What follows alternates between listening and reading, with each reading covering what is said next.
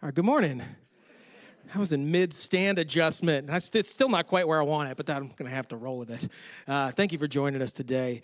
I got to tell you, I had a little moment during that song. I was trying to sing, and I couldn't quite sing because I've just been reflecting personally a lot lately on the goodness of God and what he does for us. And he's not obligated to do anything for us, but he has offered his son, and then he has so many great things in store for our lives. And I've just been able to see, and I've got a story that I cannot wait to tell. I told our teams this earlier. I got a story that I cannot wait to tell. I just don't have time to tell it yet, about how God has been faithful. My mother's facing neurosurgery. They're already there in California getting ready for it. I'm heading out there to be with them. And it's a scary thing, but seeing how God has been providing along the way and what he's been doing has been absolutely mind-blowing. I honestly haven't so clearly seen him doing things like this in a while. And so I cannot wait to tell those stories, but I'm going to wait until they're complete to share all of them with all of you. And so God is so good, and he is so faithful, and he takes care of us. And so we're thankful for that. Now, as a church, we are starting something brand new today. Might be why you're here. Maybe it's your first time here with us, or you just knew we were starting something new, and you wanted to make sure that you were here this week. And so thank you for doing that. Jess already mentioned it during her host comments. We're starting the book of Luke, the Gospel of Luke. And we are going to work through it piece by piece. And the way we normally do this as a church, we've done this over the last few years. We've done the Gospel of John this way. We've done Romans this way. We've done James this way. And we've done Galatians this way. And so if you're interested in any of those books, we have full walkthrough series, section by section teachings on those books. You can catch all that online. But what we normally do, and this is my favorite thing to do, is we teach a passage on Sunday, and then I write 4 or 5 questions that go to our groups. And most of our groups, not all, but most of our groups do the sermon-based study, which takes what we discuss on Sunday and allows time to read some other scriptures, to read some other places in the Bible, to talk about application or to dive deeper. What does this mean for me? What does this mean for us? What are we supposed to do? And allows you to process that with other people, which we don't have the opportunity to do here on Sunday. And so it's just such an incredible way to really wring all of the water out of the sponge, so to speak, when we're studying through a book. So with that said, we are going to do this one a little differently than the other ones we've done. Because I don't know if you've ever noticed in reading through your Bible, but Luke is a monster, okay? It is really long. And I sat down and I took it and I broke it down into sections, teaching sections, as I normally would when we're going through a book like this. And by the time I was all said and done, if we did it that way, this series would be 99 weeks long. And I was like, I love the Gospel of Luke, but I love other stuff in Scripture too, and I want to have time to talk about that. And so we're not going to do 99 weeks in Luke. And I also don't want to do these huge, massive sections of Scripture every single week, or we won't be able to do it justice. So here's what ultimately decided to land on. I went through and I picked out what I thought gave us the fullest picture of Luke, kind of the highlights, moments as we go through Luke. And those are the ones that we're going to do. And now I whittled it all the way down to a 37-week series. So we're going to be doing Luke for the rest of the year. Literally, we'll take a day on Easter. All right, we'll take a break on Easter. We'll take a 5-week break in the summer, but otherwise it's taking us all the way to Christmas this year, which is going to be awesome. It's going to be amazing. And we're definitely not going to get sick of it. Luke is varied and fascinating. One week we'll be talking about a parable. The next week we'll be talking about an interaction with the Pharisees. The next week we'll be talking about a miracle or healing that he did. We'll be all over the place, and it's going to be great as we work through. But what that means is that there are going to be gaps from Sunday to Sunday. So what I'm going to do is I am going to record a video every single week reading through and filling in the gap. So reading through the taking us from one week to the next. And it's not going to be a sermon or anything like that, but I'm going to read through it and just point out anything, any details or anything that might be tricky or whatever. And so I want to encourage you to watch those videos. Just take some time. Sometimes they'll be short. Sometimes we won't have one because we're going right from one thing to the next, week to week. And sometimes they're going to be long. I already recorded them for this week. And I do have some of you are going to be disappointed. This is Luke. You know what's at the beginning of Luke? That's right. Christmas. sorry guys, we're skipping Christmas. we just did it. We just did it. And so this week we're gonna introduce Luke. This is how we always start series like this. I'm gonna introduce the Gospel of Luke to everyone. And then next week we're gonna pick up with the baptism of Jesus. Not that the birth of John the Baptist, which is in chapter 1, or the birth of Jesus, which is mostly in chapter 2, aren't important. We just talked about them. And so we're gonna move there. So those are both long too, so I recorded 2 videos for this week. So I'll put one of those videos out on Facebook. It'll be a YouTube link out on Facebook today. That'll cover the rest of chapter 1, which is the birth of John the Baptist, essentially. And then on Wednesday, I'll put out the next video, which will be chapter 2, and that's the birth of Jesus. And there's some interesting stuff there you'll want to check out. So that's the way we're going to do it. And by doing it that way, we are going to get all the way through the book of Luke and read every single verse all the way through the end of the year. So it's going to be fun, and I hope you're ready for it and you're excited about it, because it's going to be an amazing, amazing journey. So before we dive into the text, I want to take just a moment to pray, to set this all off right, ask God to bless and dedicate our time as we begin this journey together. So let's pray. Father, we love you so much, and we are so excited to get into this gospel, the words that you inspired Luke to write down. And we're gonna see and experience the truth. We're gonna see what life is supposed to be like. We're gonna see how Jesus lived and how he taught and what he wants from us. But as we get further and further, we're gonna see, more importantly, the sacrifice that he made for us. And we're gonna get to see how he interacted with people and how he helped people and served people. And our prayer as we get ready for this study, as we get ready to dive into Luke, is that you would transform us. You would show us the image of Jesus in this gospel, and you would continue the process of transforming us into his image so that our life can look like his. And so we take this entire series, we dedicate this, and we ask you to bless us as we read and as we learn. Open our hearts and minds. Teach us in the Spirit what you want to teach us. It's in your name we pray. Amen. All right, y'all ready to go? Ready to do it? Let's do it. Okay. First thing we always do in a series like this, as I mentioned, is we introduce the book. Okay, who wrote it? Why did they write it? Who are they writing to? All of that creates context that allows us to understand as we're reading why certain things are included or why things are said the way they are. All that context is really important. So let's start with Luke. Who's Luke? All right, we know a little bit about Luke. We don't know as much as we would like to about Luke, but we do know that Luke was a doctor. Okay, Luke was a physician. He's called beloved physician in Colossians chapter 4. So Luke is as a doctor would be today, a very detail-oriented person who needs to understand and understands how things work and how they work together, just like a doctor would today. Now, medicine's a lot different today than it was back then, but Luke was a precise and detailed person. We also know that Luke, I would say 99% sure that, I did see one argument to the contrary, but that Luke is a Gentile. He is not a Jew, which makes him the only Gentile author in the New Testament, the only one. But he's a pretty big one because he wrote the Gospel of Luke, which is telling the story of what God did through Jesus, and he also wrote Acts. So they're meant to go together. Luke and Acts are continuation. Acts is a continuation of Luke. It's the Acts of the Apostles. So it's like it's 2 volumes in one set. And so between the Gospel of Luke and the book of Acts, Luke wrote approximately 28% of the entire New Testament. Someone who was not Jewish, but was a Gentile who received Christ as his Savior. And tradition holds that Luke was from Antioch. Now, don't have evidence to the fact. That's what tradition tells us. Luke was from Antioch, and we do know that he was a very close companion of Paul. So Luke and Paul were very close with one another. And I could really see Luke and Paul hitting it off. Just their level of detail and intellect that they both possessed. And so what Luke decided to do, or what he set his task to, was to write a historical record. That's what Luke did. And it's different. And we're going to talk about how Luke is different than the other Gospels as we go through. But first, let's read the first few verses, and we're going to see Luke's purpose right out of the gate. All right, Luke chapter 1.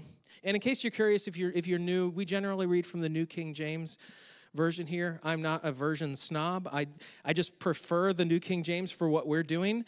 So you can read from whatever version you want. But if you want to avoid the whole like, oh, where are we? What are we doing? Then you might want to read from New King James. It makes it a lot easier. So anyway, Luke chapter 1. Hopefully you found it by now. Verse 1. Inasmuch as many have taken in hand to set in order a narrative of those things which have been fulfilled among us, just as those who from the beginning were eyewitnesses and ministers of the word delivered them to us, it seemed good to me also, having had perfect understanding of all things from the very first, to write to you an orderly account. So that's what this gospel is. It is a historical record. It is an orderly account of Jesus' life and ministry, specifically what God has done. It's a little bigger and wider than just Jesus' ministry, but it's what God has done, or what he had done. An orderly account.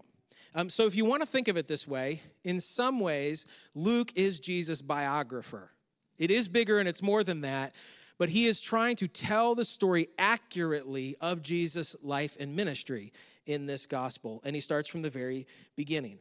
So this gospel is based on eyewitness accounts. Luke went directly to the primary source of this information because he's a good historian. He went to the primary source of this information so that he knew he would have it right. Now, this is really important, and I cannot stress enough to you, as I've stressed to myself and others have stressed to me, how important it is to have confidence in your sources when you're reading something. I was reading something a couple of years ago. I was reading a book. It was kind of a scandalous expose kind of historical thing. And as I was reading, the author made this assertion. And when he made it, I was like, "Whoa, I've never heard that before. That doesn't sound like a conspiracy theory kind of thing." And I was like, I don't know about that. But he had sources. He had documented all of his sources. And so I went and looked at that source, and I was like, let me check that out. So then I went to the source that he quoted. And I went to that book, and it was written in the 70s. And I started doing a little research on that book, and I found out that the author of that book in the 70s had completely lied about it. He had said that he had this particular document, this particular source, which he could never produce, and everybody realized that this guy was lying. Yet he had already written the book, so then people read the book, took his word for it, and then read their own books and cited him as a source when there was no factual foundation for it whatsoever. Be really careful about the sources for your information. Now, Luke, when he's writing his gospel, goes directly to primary sources. Here are some of his primary sources. He dealt directly with Matthew, okay? Matthew, who wrote the Gospel of Matthew. That was one of his key sources. He also used Mark as a source. Now, Mark wasn't there in the ministry with Jesus, but Mark, his gospel, is Peter's account. Okay, so the Gospel of Mark is actually Peter's eyewitness account of Jesus' life and ministry. So he used Peter's eyewitness account. And then this is maybe the coolest thing. And you'll see this as we read through the gospel. There are places where he has insight into things that happened or were said, and you're like, man, what was his source for that? One of his key sources was Mary herself. So Luke literally interviewed and got the eyewitness account from Mary. And there are some places where you're going to see he gives some information about her or what she thought or what was happening in her heart. And that came directly from her. So he's getting firsthand accounts, just like a historian would today if the people were still alive that he could interview.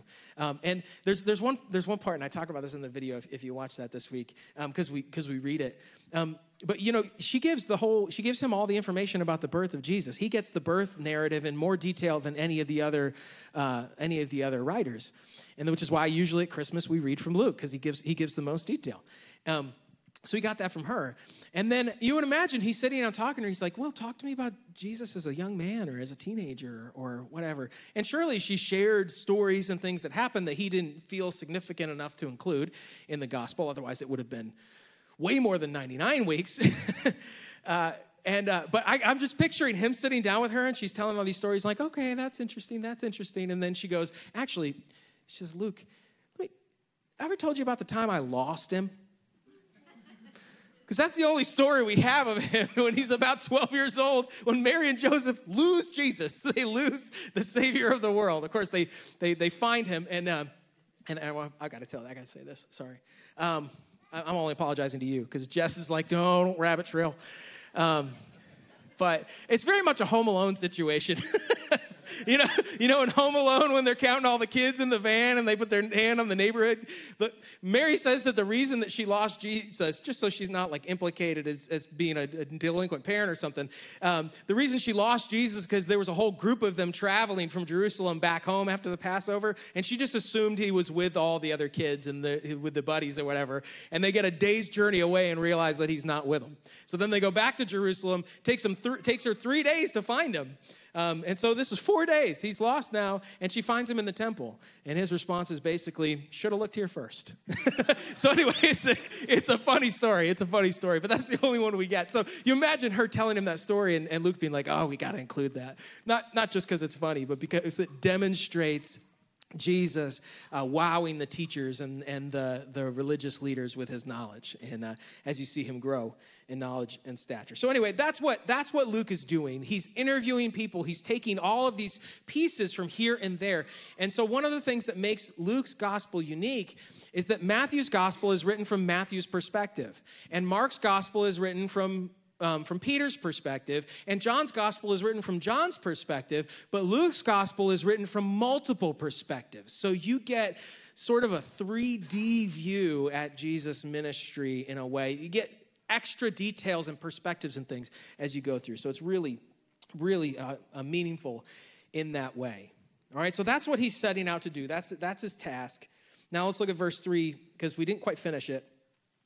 He said, it seemed good to me also, having had perfect understanding of all things from the very first, to write to you an orderly account, most excellent Theophilus.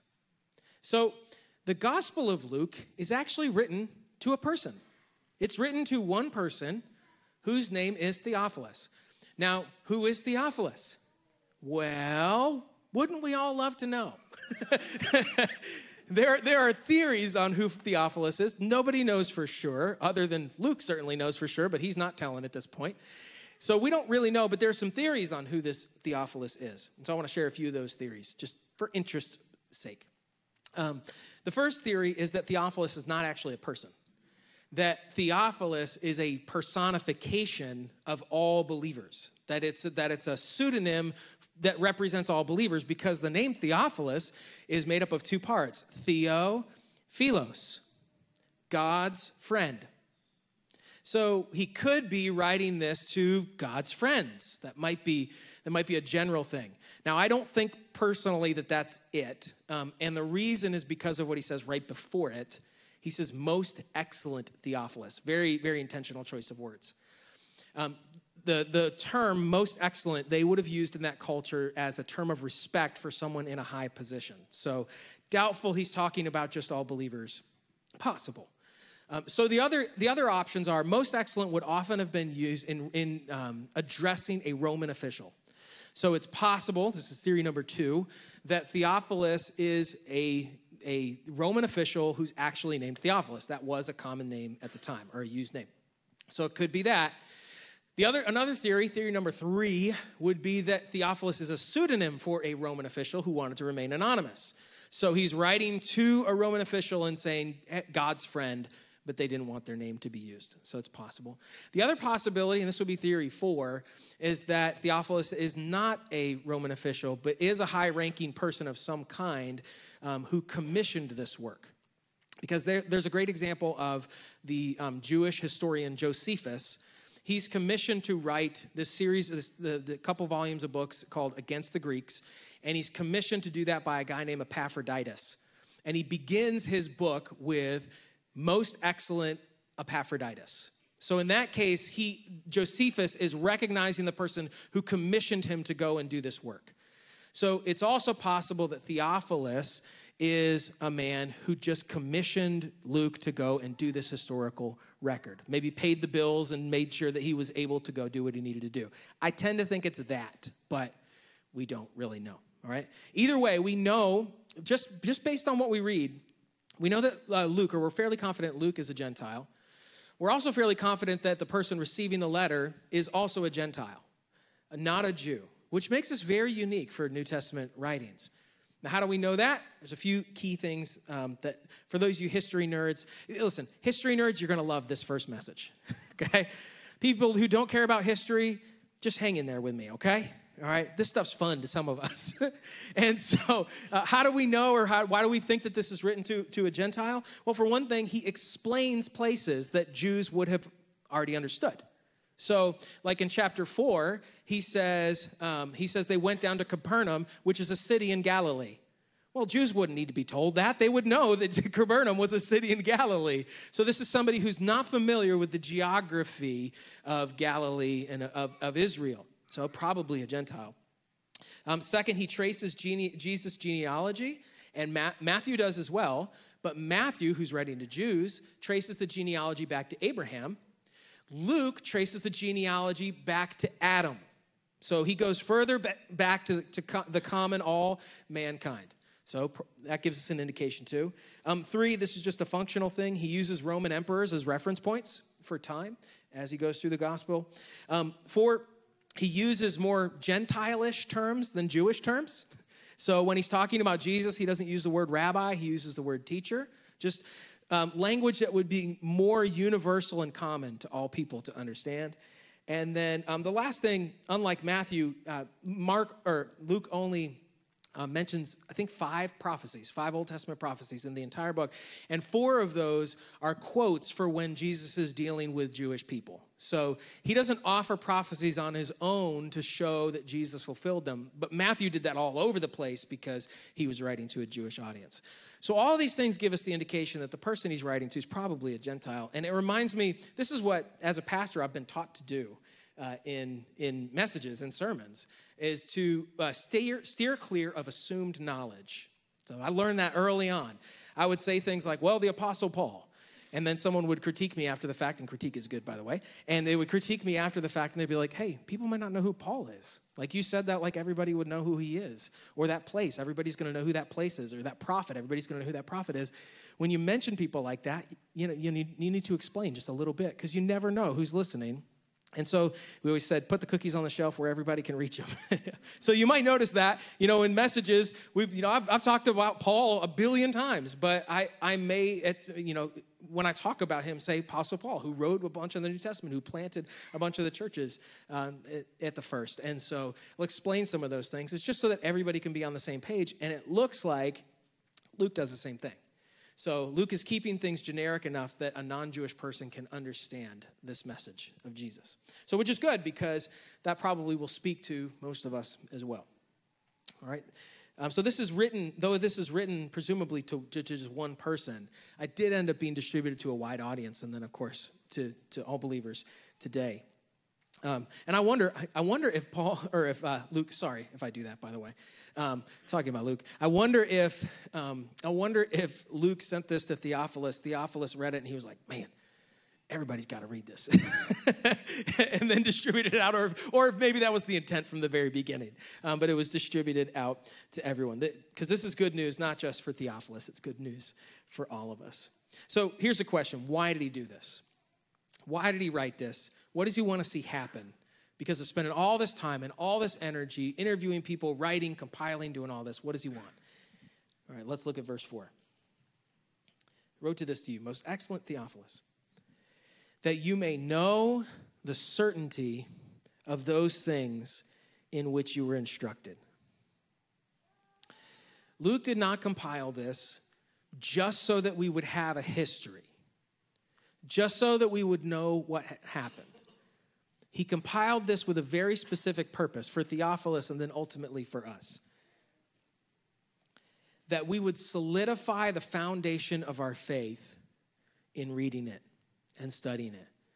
That we would see that this is true, that it happened, that we can build our entire life on it and around it. And so his prayer for Theophilus in reading this gospel, I have to assume, is the same as his purpose for you and I in reading this gospel. That as we read and as we see Jesus as he actually is, our faith would be strengthened. the concrete of our spiritual life would solidify, would cure, and that as a result of reading through Jesus' life and seeing what he did, what led up to the cross, what he did on the cross and in his resurrection, that our faith would be stronger as a result. And I can tell you that our confidence cannot be undervalued or overvalued. I don't know. It's important. That's what I'm saying. Our confidence is vital. Okay. One thing that you can kind of see in this gospel is a response to the Gentiles, particularly to the Greek culture. The Greek culture, the Greek philosophers were always searching for the perfect man. This was their task. They wanted to identify the perfect man. And if they could identify the perfect man and all people could follow that model, that would lead to a perfect world, to utopia is the term they would use. And so what Luke is showing to Theophilus and showing to us is that Jesus is the perfect man, that he is the one that they're looking for. He is the one that all of their philosophers have been seeking. And that ultimately, if we build our life on this perfect man, we will experience things as they're supposed to be, utopia. Unfortunately, that ain't happening here and now, okay? That's coming. And we're looking forward to that coming when Jesus returns and establishes his kingdom here, and he rules as a ruler is supposed to rule and puts people in charge that are the kind of people that should be in charge as we all seek after the image of Jesus. And as we go through it and we take this year to read through the gospel, what we want to see, what we're looking for is the image of Jesus. To see the person and the life and the heartbeat and the passion of our Savior. And to look at that as a mirror on ourselves and say, how am I this year as we study and as we look at this historical record, how is my life going to come into congruence with Jesus' life? So that I can appreciate him and love him and become more and more like him here and now. Even though I know that a perfect world doesn't exist here and now. But I want to be continually perfected in the image of Jesus. And going through the Gospel of Luke is going to allow us to do that. That was his intent from the very beginning. And so we're going to read firsthand accounts of Jesus performing miracles, teaching undeniable truths, defying social expectations. We're going to observe him as he interacts with people who are rich and people who are poor, people who are powerful, people who are powerless, people who are celebrated by society, and people who are outcast by society.